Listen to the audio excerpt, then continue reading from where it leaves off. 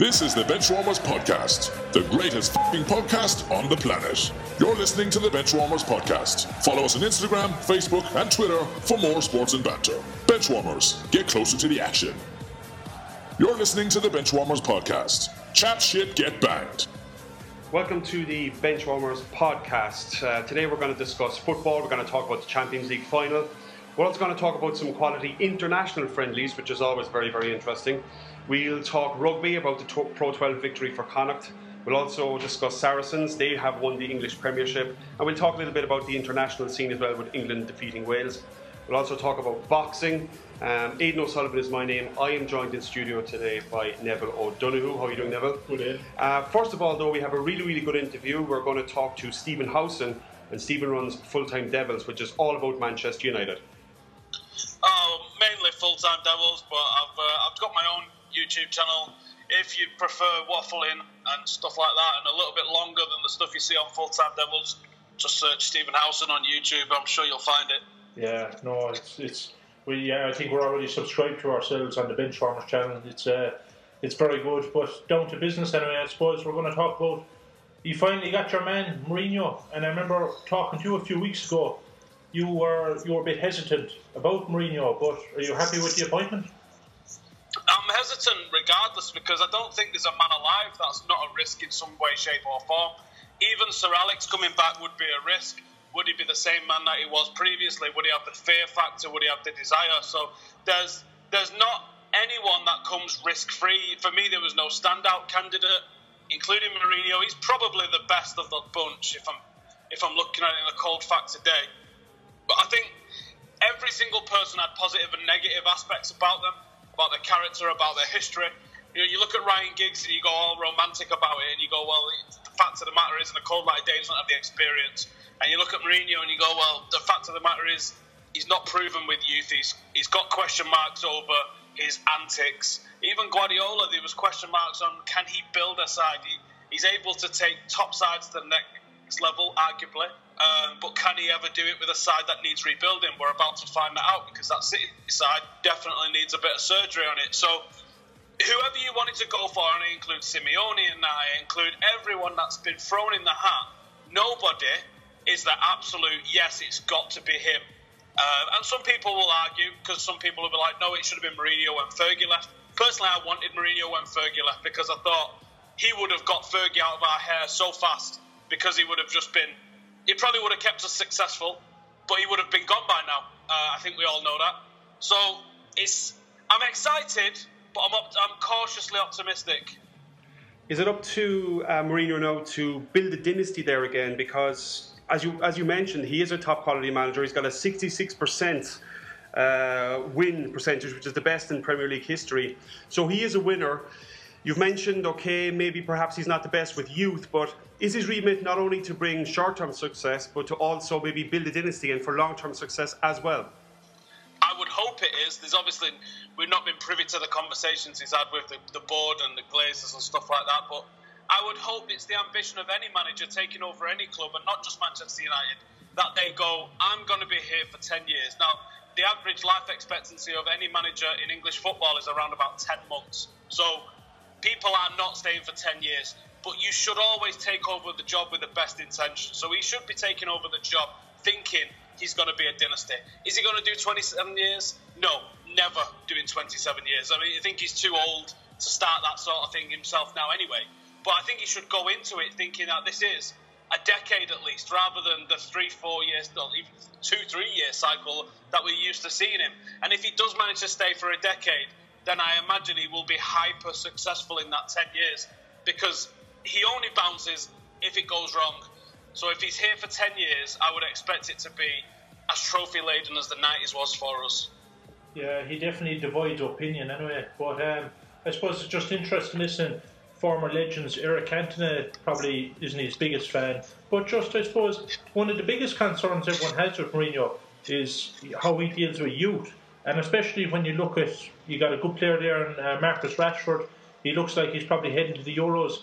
Do you think Mourinho will surely be under pressure to keep playing the youth and have the policy that Man United have, Stephen? I think the pressure at the other clubs that he's managed, particularly Chelsea and Real Madrid, was to deliver a Champions League.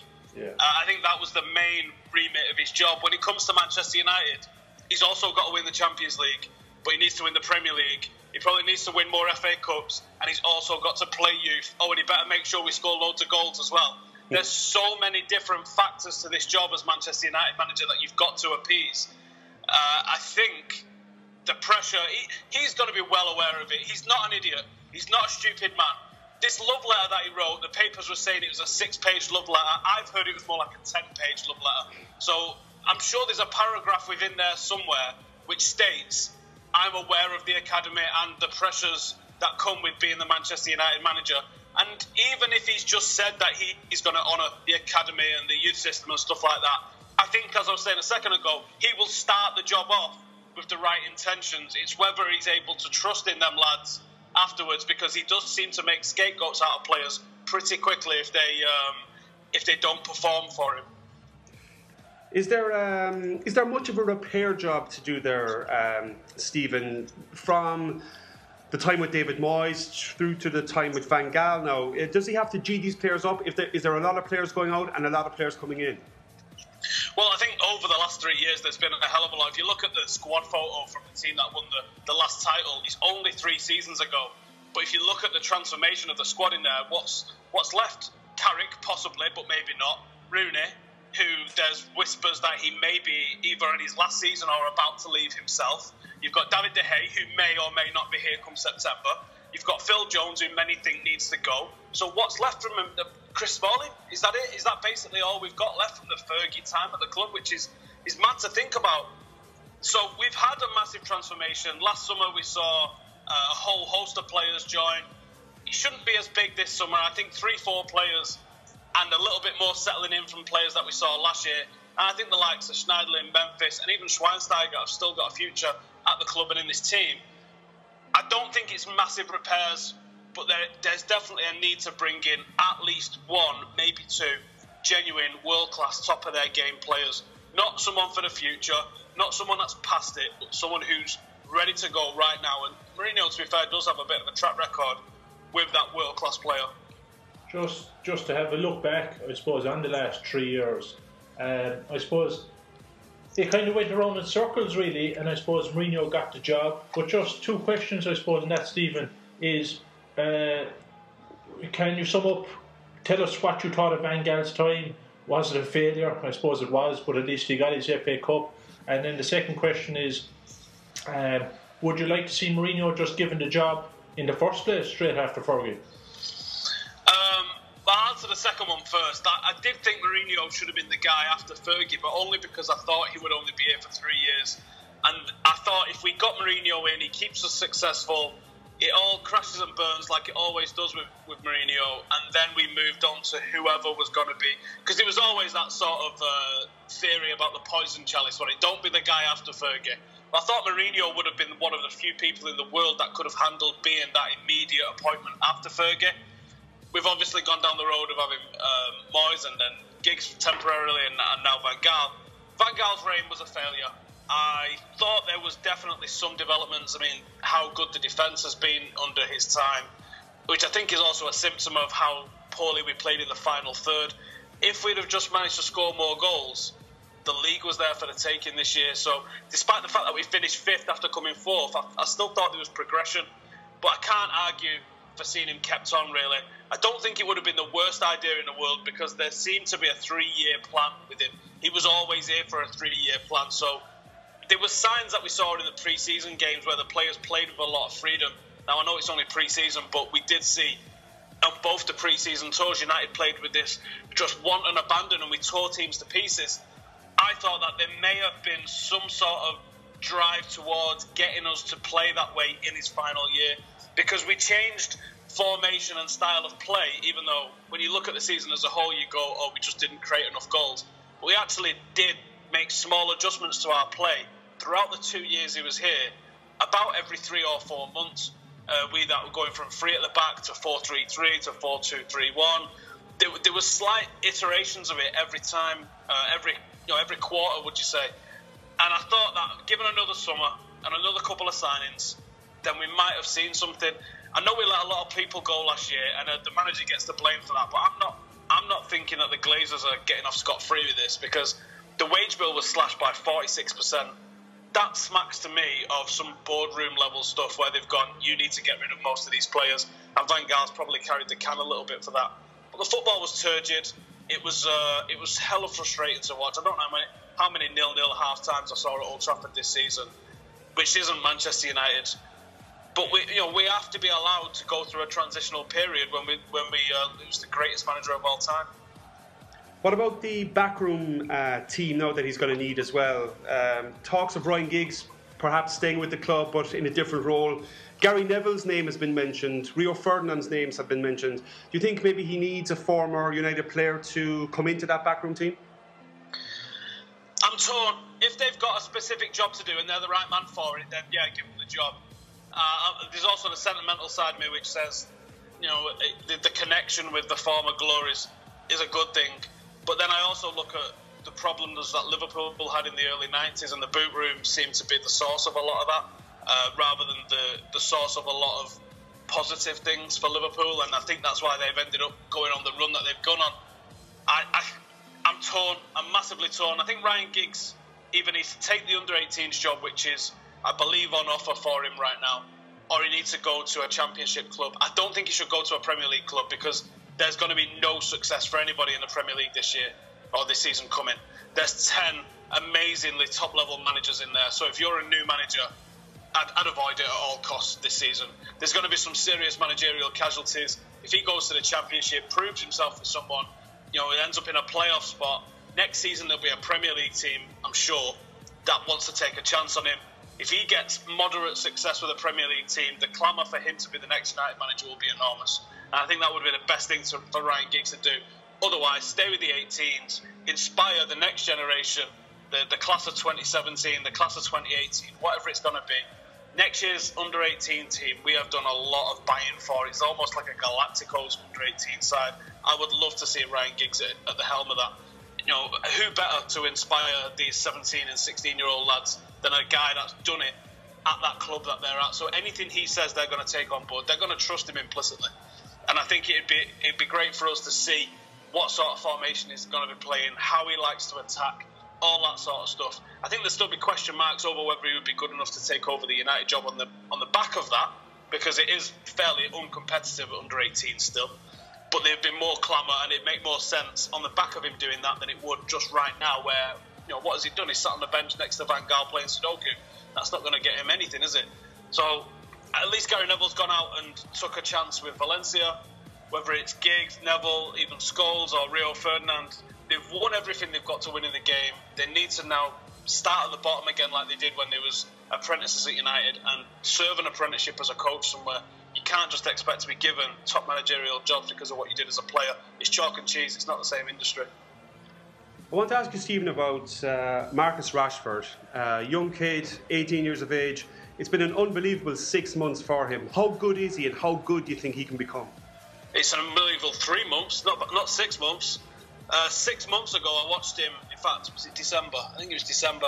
I watched him and Fosu Mensah get beat 5-1 by Chelsea in the FA Youth Cup at Altrincham. It was freezing. It was a 3 Bovril night. That's how cold it was. And he wasn't impressive. He didn't have an impressive under-18s campaign. Scored a few goals. I've written about him on my own blog probably around Christmas, where I said I think I called the article "The Class of 2016," and I spoke about Tuan Zebe and Gribbin, and Fosu Mensah and Rashford.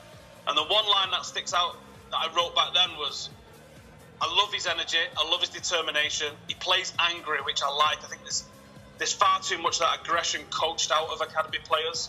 It's evident in Rashford, which I think is one of the main attributes of his game. Is a little warrior. And the line that I wrote about him was, at the moment he lacks composure and he lacks that finish. If he finds that, it's game over.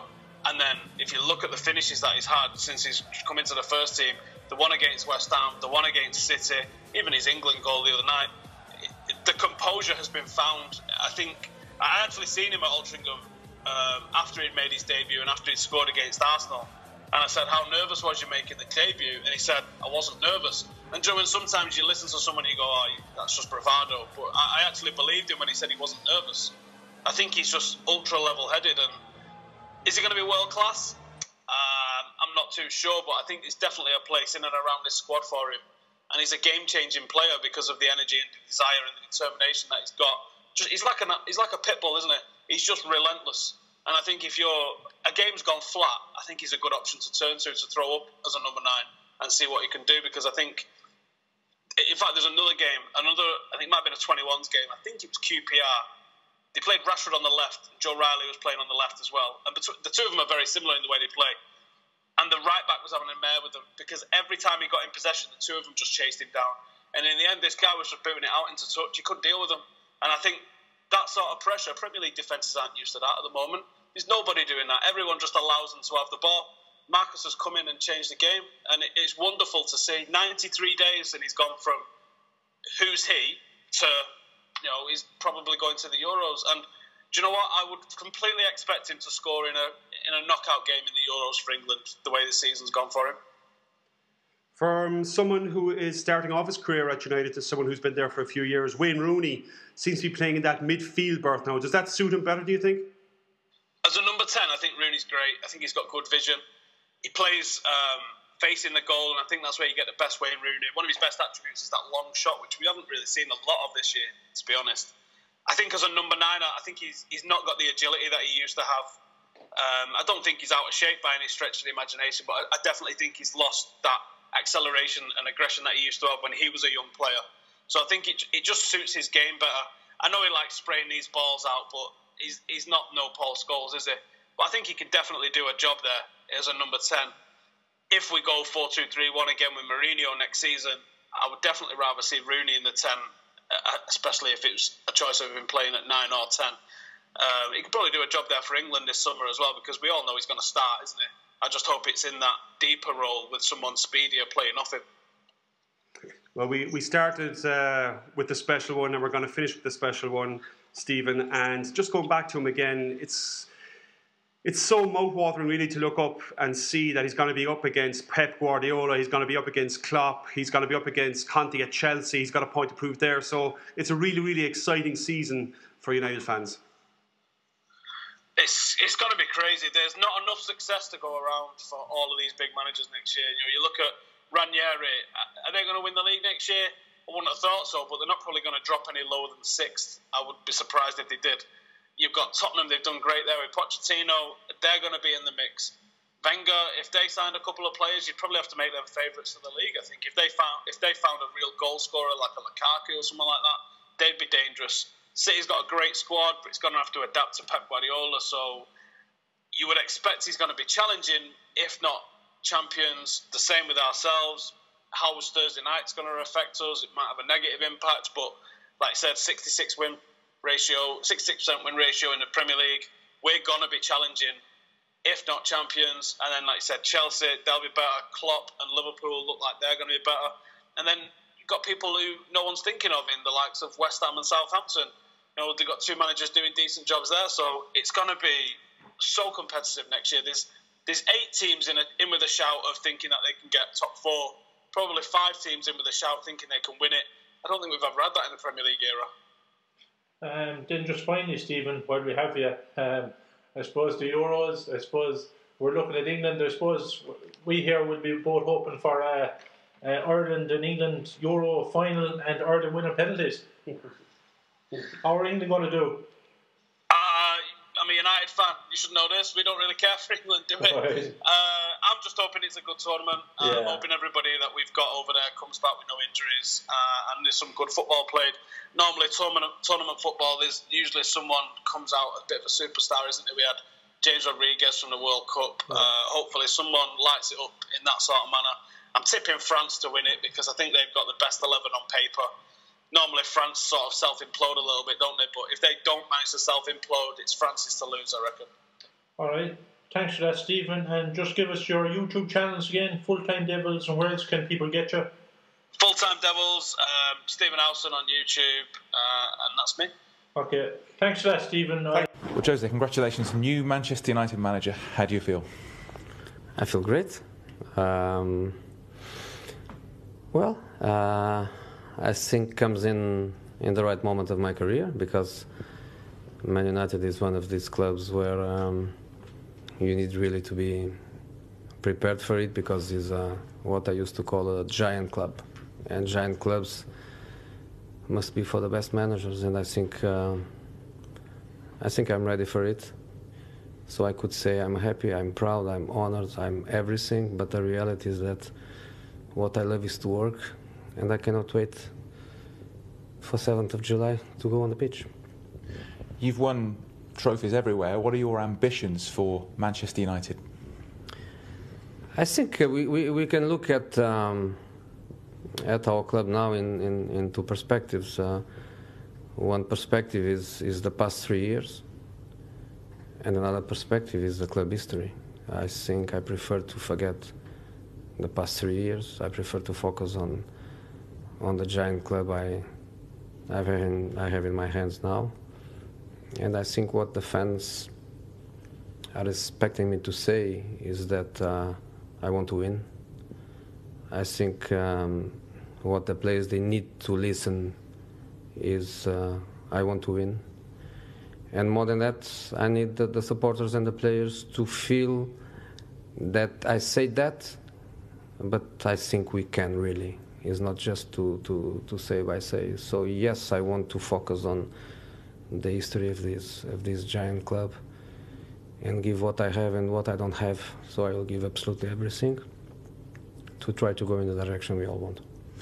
You seem to have had a good rapport with Manchester United fans when you've come back with Inter Milan, with Real Madrid, with Chelsea, with the charity game. What's your message to United fans who'll be watching this eagerly now? You know,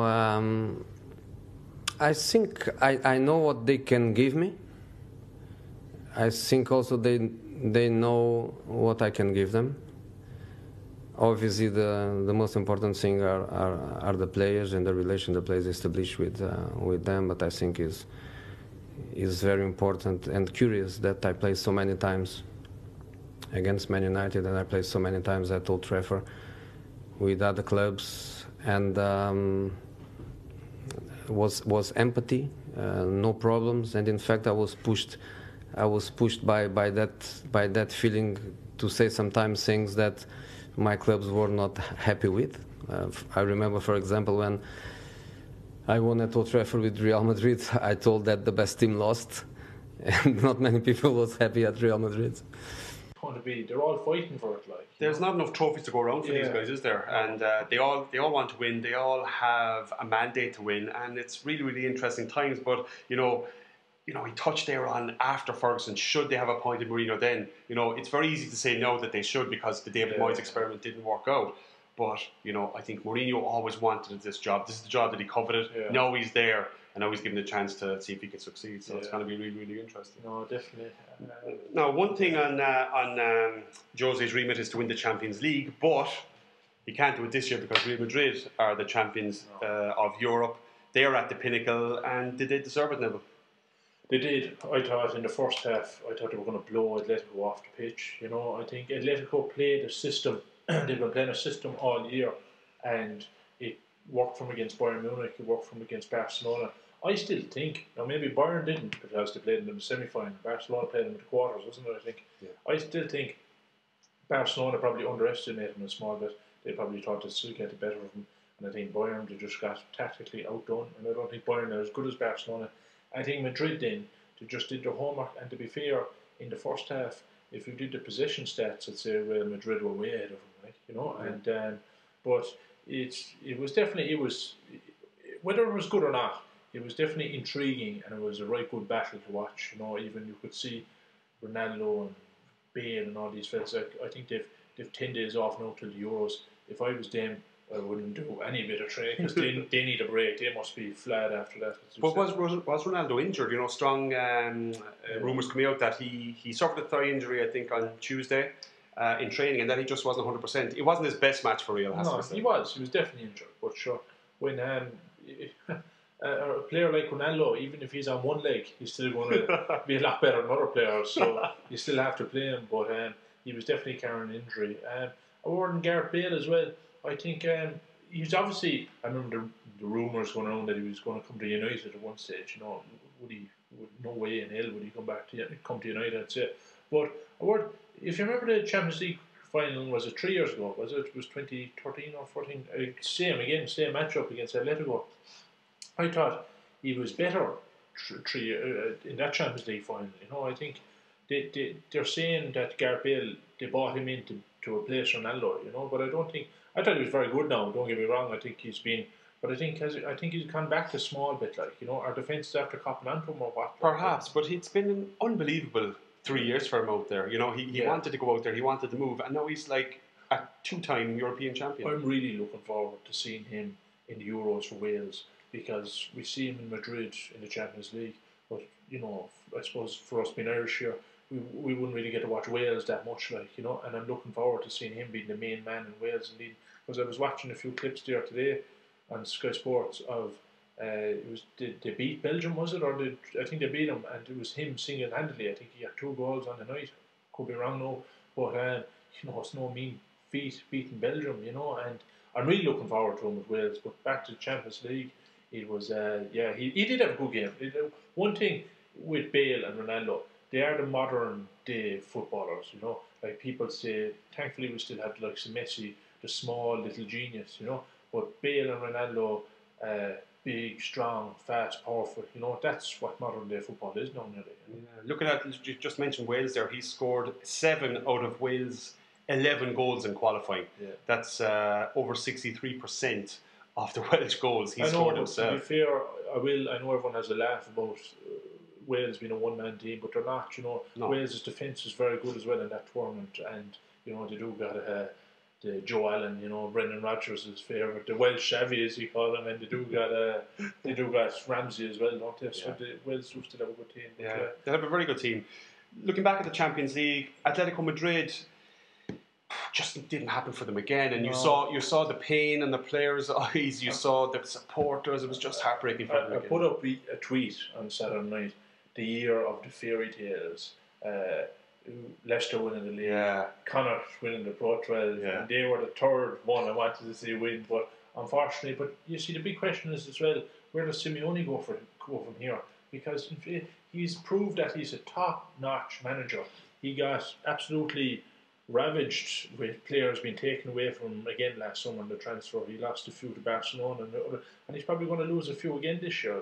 So you'd wonder, Simeone really has to.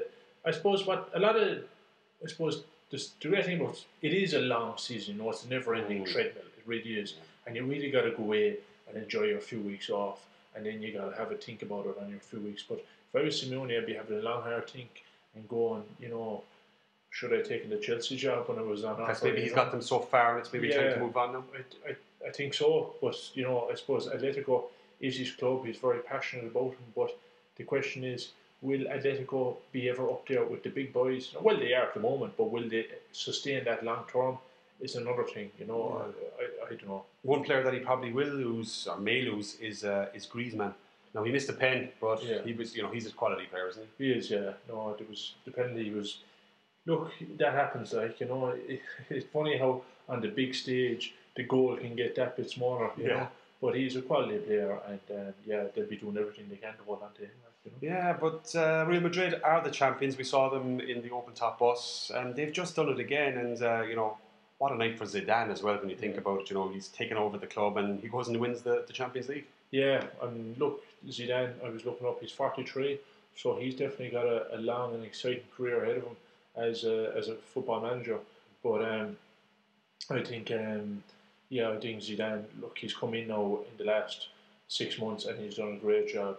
People might say about Rafa this and Rafa that, but Real Madrid, I wouldn't say they're a really nice club. They're very cutthroat. If you're not performing, you're gone. I don't think has any manager even done 5 years there. I don't know, but look, I think Zidane, he's done a great job. But next year will be the real test for him again.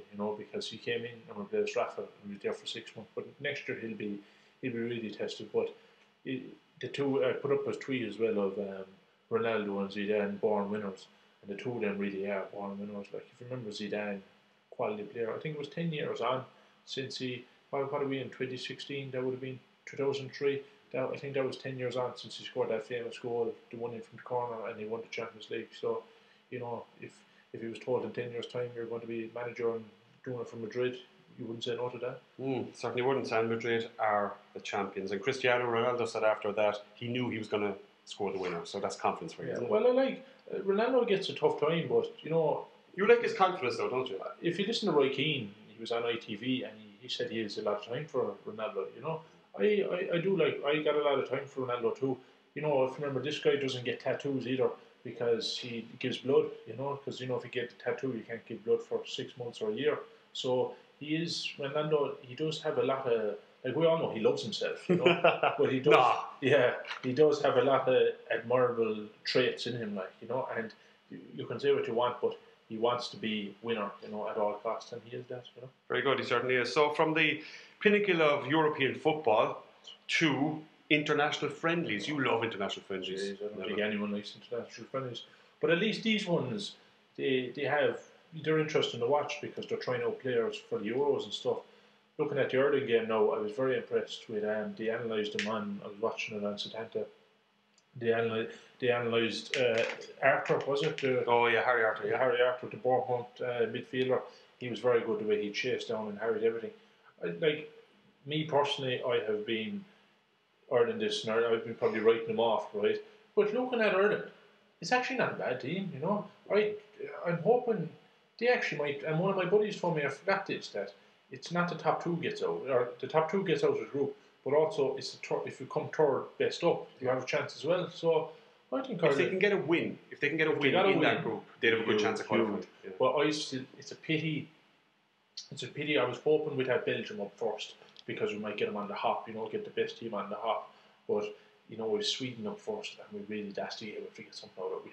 If we're going to win, we're probably going to. It's out of them or Italy, Well, Sweden will be targeting us as well, won't they? They will. Yeah. See what I mean? So that's going to be a really, really good match. Yeah, So they drew 1-1 with Holland. I think two kind of scrappy goals. I think the first goal, Shane Long, it was kind of toe poked in. Now the goal for Holland really was your classic case of the central defenders not marking the centre forward, and he got a free header right between them. Your man got injured there. What's Clarkson, wasn't it? He's out for the Euros. He's a massive blow for Ireland. I think. I like if you look at John O'Shea, he's our main central defender. He got dropped for Sunderland towards the end of the year. We don't have it now. Don't forget, we'll have Paul Marchand and Judy. All right, he might be, but we don't have a defence. We're lacking there a bit in defence. Duffy looks a player. Yeah, he does definitely. And as well, who are you going to start in goal as well? I suppose you're going to go with Randolph, but he doesn't overall inspire me with confidence either, Yeah. But I suppose would you still start giving? Is there an argument for that? No, I think Randolph's got the number one shirt. I think. And you Ford as well, who was playing his club escape. Wasn't he playing for Hull at the weekend? Wasn't he? I think he escaped, but he's playing on real stuff as well in the championship. So it's interesting to see. The North had a good win over Belarus. They won 3-0. And England beat Australia 2-1, but of course the aforementioned Marcus Rashford getting on the score sheet. Yeah, I was watching a bit of this as well. England, they look. It's hard to call with England, but at least they don't have as many egos now. I think it's not a bad thing that Gerrard and Lampard aren't there. As quality of players they were, they just couldn't play together in an English team, and it's going to be very good. But it's funny listening to Stephen Howson. It was actually funny. He gave a very good diplomatic answer. I'm a United fan, the man's upset anyway.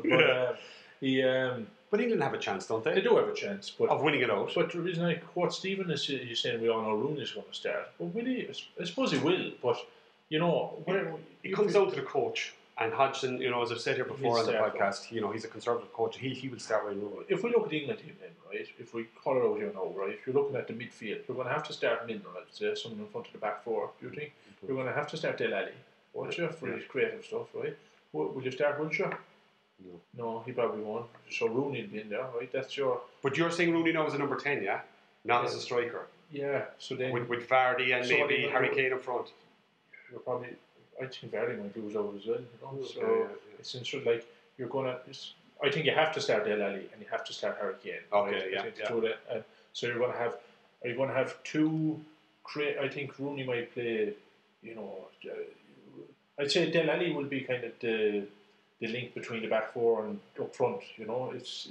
I don't know. What do you make it? Who's going to be in the England team? Or? Wayne Rooney will be in the England team. Yeah. You know, Wayne Rooney will captain that team, and he will play up front, slightly behind Harry Kane. I don't think Vardy will make it. I think that's the way he'll go. He'll play Rooney up there. But don't be surprised to see Wayne Rooney coming back into midfield, you know, when he's needed. I still think Rooney should start, to be honest with you, because he got 2 men in the matches there in a row, and Rooney, alright, he might be banging in the goals, but he's still, you know, he's 30 years old now. He's still a very good player, and he knows how to play the game. He's got a wise head for it. He's got the experience. He's the captain. But I'd still start Rooney. But the only concern I would have is there room in the team for him, because there's still a lot of quality players around. They've got a great squad. They take on Portugal in a friendly. Wales take on Sweden.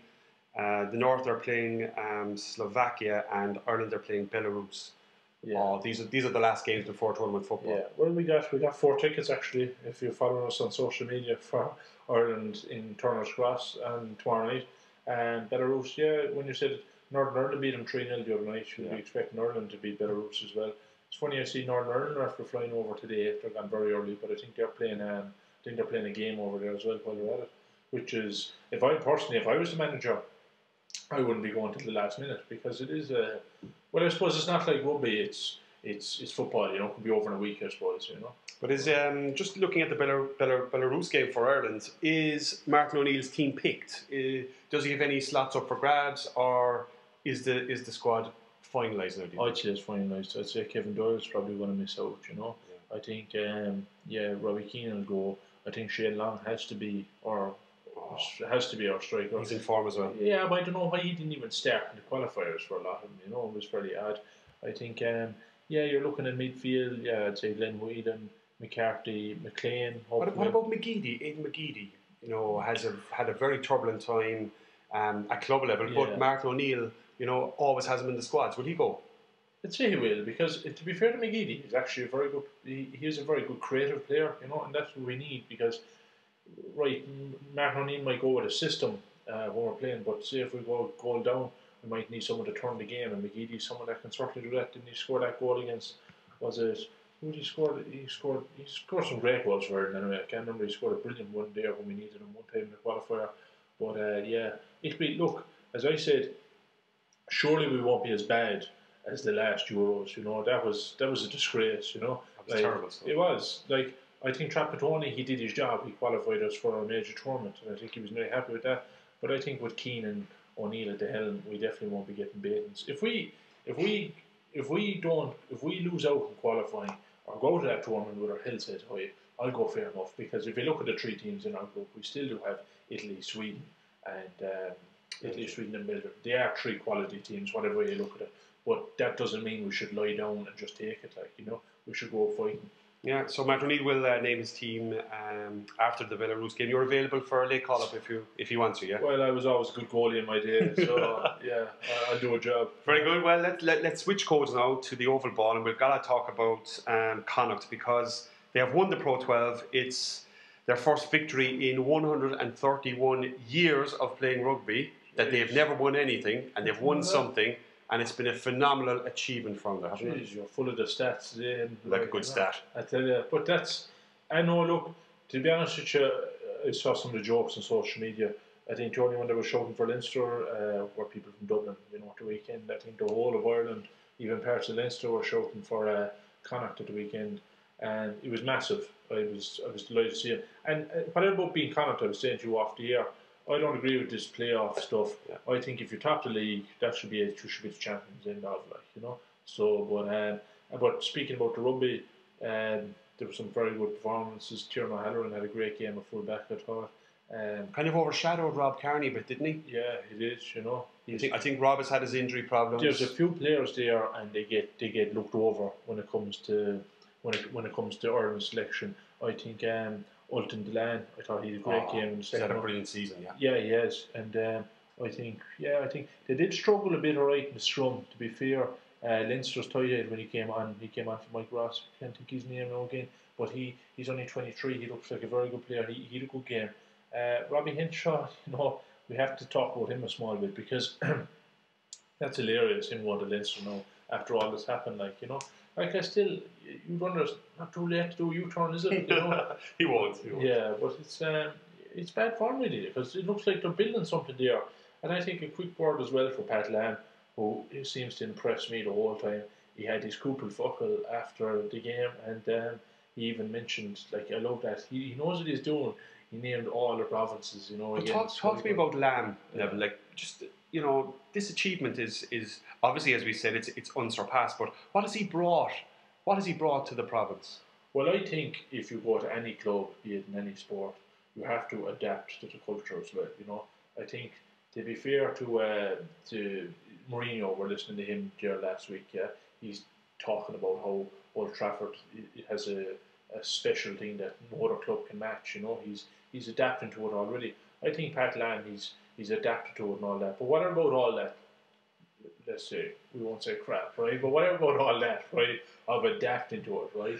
You have to be a good coach to it at the end of the day. And Pat Lam, he obviously is a very good coach, and he's done his homework on teams. And, you know, like, let's be honest, a year, 2 years ago, you don't have to go that far back, Connacht, they'd always get a few wins or whatever, but they'd always disappoint you. You know, there'd always be one or two hammerings a year that they get hammered by, or they'd always better off during the end. But this has been constant hard work, you know, and it's been a long time coming, you know, because and let's not a big shout out to the RFU as well.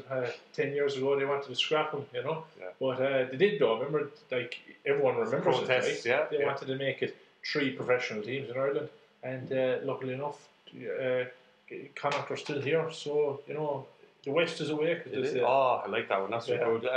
Another, I suppose, interesting stat is Connacht had 41 test caps in their side versus Leinster had 464 test caps. So it's a massive gulf, but it just goes to show, you know, sport to sport, and any team can beat any team on the day, and it's just brilliant for them to get this victory. Yeah, but I think that says a lot about the Connacht team being overlooked as well. A lot of Connacht players, you know. I think Tiernan O'Halloran, as I said, he's a very good player and he hasn't got any looking really. I know he got called into a few camps, but he didn't get looked at. I think there's a young fella there now, Sean O'Brien, who looks very good as well. Came on for Connacht off the bench. He's only 19, 20. I'm hoping he gets a look as well. You know, it is very similar to the Leicester story in a way, because you look at Ultan Dillane, he was deemed surplus to requirements at Munster. Then he went on to college in Connacht, and then now he's been a success with Connacht. So definitely, it's a great story all around, and I just hope. Can they build on it? Can they build on this? Can the IRFU support them? Yeah, I think they should, and I hope that they do build on it. But you know, they're going to have to look at, you know, their stadium is a disaster. You know, the sports ground is 10,000. I think that's owned by they share that with the Greyhound Stadium in Galway. Don't get me wrong. I actually think it's a genius idea that they're utilising the facilities, right? But I think the Greyhound in Galway and the rugby should put their money together, and they should build an even bigger stadium, and the RFU should help them out with building that. And if the GA have to help them out with Dr. Hyde Park or whoever for a year, so be it, like, you know. But I think Connacht should build on what they're after doing, and no, look, it's great. It's been a long time coming. Yeah, congratulations to everyone associated with Connacht and in Connacht, because it was just a phenomenal victory, and they certainly deserve it. Saracens, they've won the English Premiership. Did they deserve it? Yeah, I watched this now. Luckily enough, we have, what about anything else, we have BT in our house. But it was, it was, at one stage it looked like they were going to run away with it. Exeter, they didn't do themselves proud at all. They started off very poorly. It looked like it was going to be... It took them a while to get into it. Yeah, it looked like it was going to be a hammer. But then, luckily enough, they scored a try with minutes to go, and then I think that made it 27-20 or something, and then it was game on again, but then Saracens just came down the other end of the pitch and scored. But one thing I'm delighted with for Saracens as well is that a lot of English sides, they always show promise and they fall off. Saracens have been building this. I remember they got to the European Cup final a few times, and they got beat by Toulon, you know, and a lot of lesser sides would fall away from that, but they haven't. They've kept building it, and you know, they had Owen Farrell had a great game without half again. They have Chris Ashton on the wing, who once again Eddie Jones keeps ignoring, who, you know, you might say about his swan dives and his cockiness, but he is actually a very good player, Chris Ashton, and yeah, look, I think everyone goes on about Connacht, but I know it's a lot easier for Saracens because they had the money and all that, but they had to build that up too, and when you look at the great sides like Leicester and London Wasps and stuff, they're not as strong as they were, and Saracens are after, Saracens are always a good club though too. I remember, do you remember they had what's the name of the flanker that won South Africa the World Cup in '95? His name escapes me. There was a film made about him. He went to Saracens, and who else went to Saracens? There was a few big. Didn't Keith Wood play with Saracens? Oh no, that was Harlequins he played with. Saracens have had a few big notable players. They've always been a big club, but thankfully now I think if you want to consider yourself a big club, you have to win European glory, and thankfully they've done that. But they've done the double. So, exactly. as you said, they've been building it for so long. Yeah. And they're another club now. They're going to want to improve on this, aren't they? They're only the 15th to do a double, the domestic and European. So I think I suppose Leinster and I don't think Munster ever actually did the double. But they're definitely. I think Saracens are here for the long term. But the thing about the English Premiership is it's actually very competitive as well. To be fair, and it's not like the Rabo is competitive, but I think the English Premiership is another level again. And it's. Who knows what way it can go? Yeah, England, they took care of Wales 27-13 as well over the weekend. They did, and it's funny, Eddie Jones, he can get very ratty. I was listening to him today on Sky Sports News. He was saying, basically people were saying about George Ford, how his kicking was horrendous, and it was horrendous, but Eddie Jones took offence to it and said to him, he said, look, we're after getting a great victory against Wales, and why we take an issue with George Ford when he's actually all round play was good, but he's kicking. But that's definitely a concern, his kicking. But I can understand there's arguments to both points. But England, they were very good. I like the looks of Courtney Laws. I think he's a great player. They put him in the second row. I'm not sure he's the second row. He's more lethal in the back row. But some of the hits he put in, he handed off one of the Welsh players there to get in there. But again, it's whatever you listen to Sky Sports, still hype anything up. It's still at the end of the day. It wasn't as much as like the summer tours now where they're going. I think they're playing Australia. With Australia, yeah. Yeah, like their proper tests. I think this was still a test, but it was more to get the two teams warmed up for going down under. I think it was to sell seats too, but it wasn't like a Six Nations game, we'll say. But it was definitely a good win for England, and they head off to Australia. Ireland go to South Africa in June for a tour as well. 3 tests out there. It's not going to be easy. It's not going to be easy, but I wouldn't fear that. I think gone are the days where Ireland go down to the Southern Hemisphere, absolutely shitting it. I think we can go down there now with. I think Ireland will be looking to win the first test, and then we'll see what happens after that. But let's see what happens. It's going to be interesting in the summer from the tours. Those tours, they can take on a life of their own sometimes. They can get very, very interesting, and it depends, I suppose. I don't know how teams take it, doesn't it? Yeah, I still think what will happen on those tours again though is a lot of players will have half a foot in the plane to go on holidays again. Right. You want about football being a long season, yeah. Rugby is way more physical and it's a horrendously long season. I think. In my opinion, rugby should be a universal season at this stage. I don't think there should be any summer tours. I think they should be done. Take a break. Yeah. I think the summer tours should go on. It should be set. The reason we're having these summer tours is to accommodate the Southern Hemisphere teams, so they're warmed up for the Rugby Championship in August, September. Yeah, I don't think we should be done that because their system is the opposite to us down under. I think interesting, but that's a bigger question. Interesting. We may touch on that again, though. I'm just going to jot that down and make a note of that, right?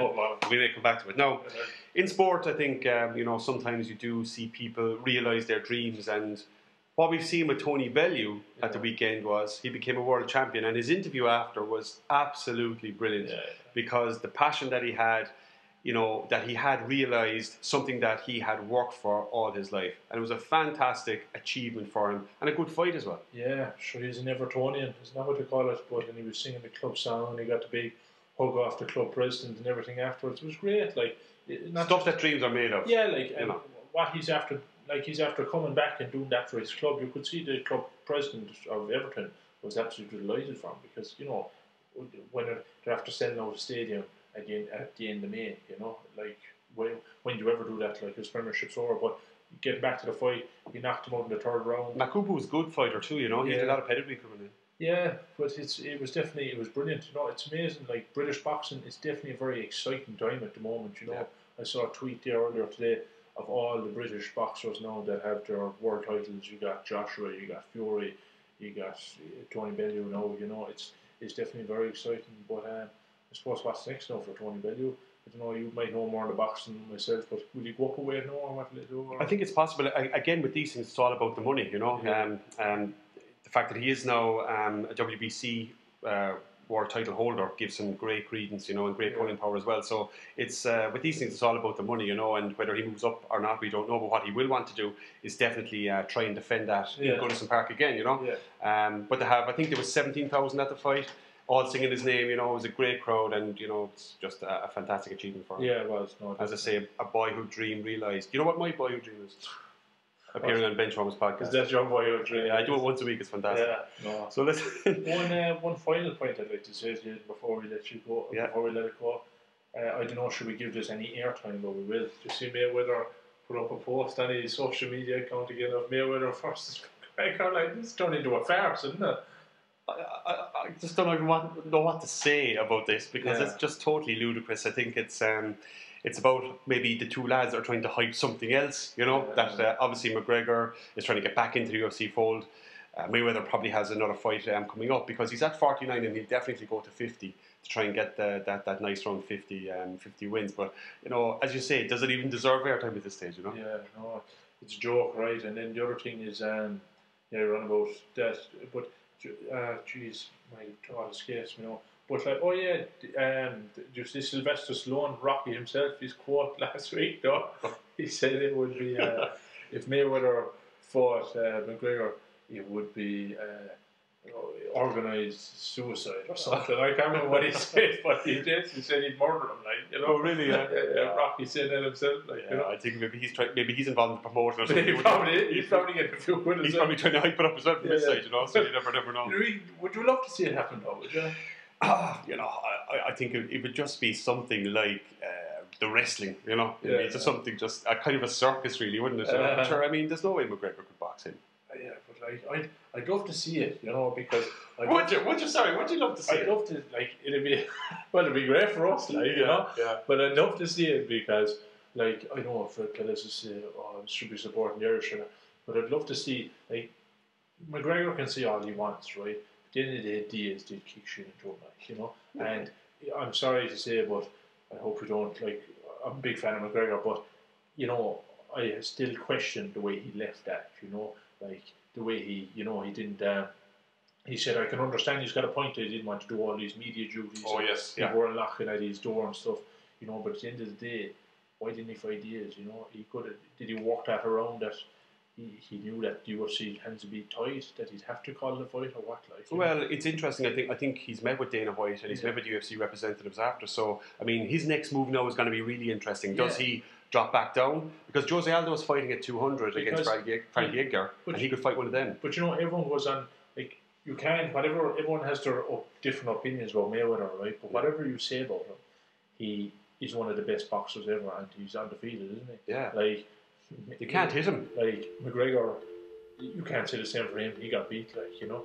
And, you know, if McGregor's on about fighting Mayweather, why isn't Diaz on about fighting Mayweather? You know? That's what I'd say, you know? Well, he's not as big a name, maybe, perhaps, on a world stage. Well, isn't he when he beat him, like, you know? Yeah, it's an interesting point. McGregor knows how to play the game. It's all about mouth as well. Like. He is, you know, there's no one like him to promote a fight and to hype it up. And, you know, he did that so successfully.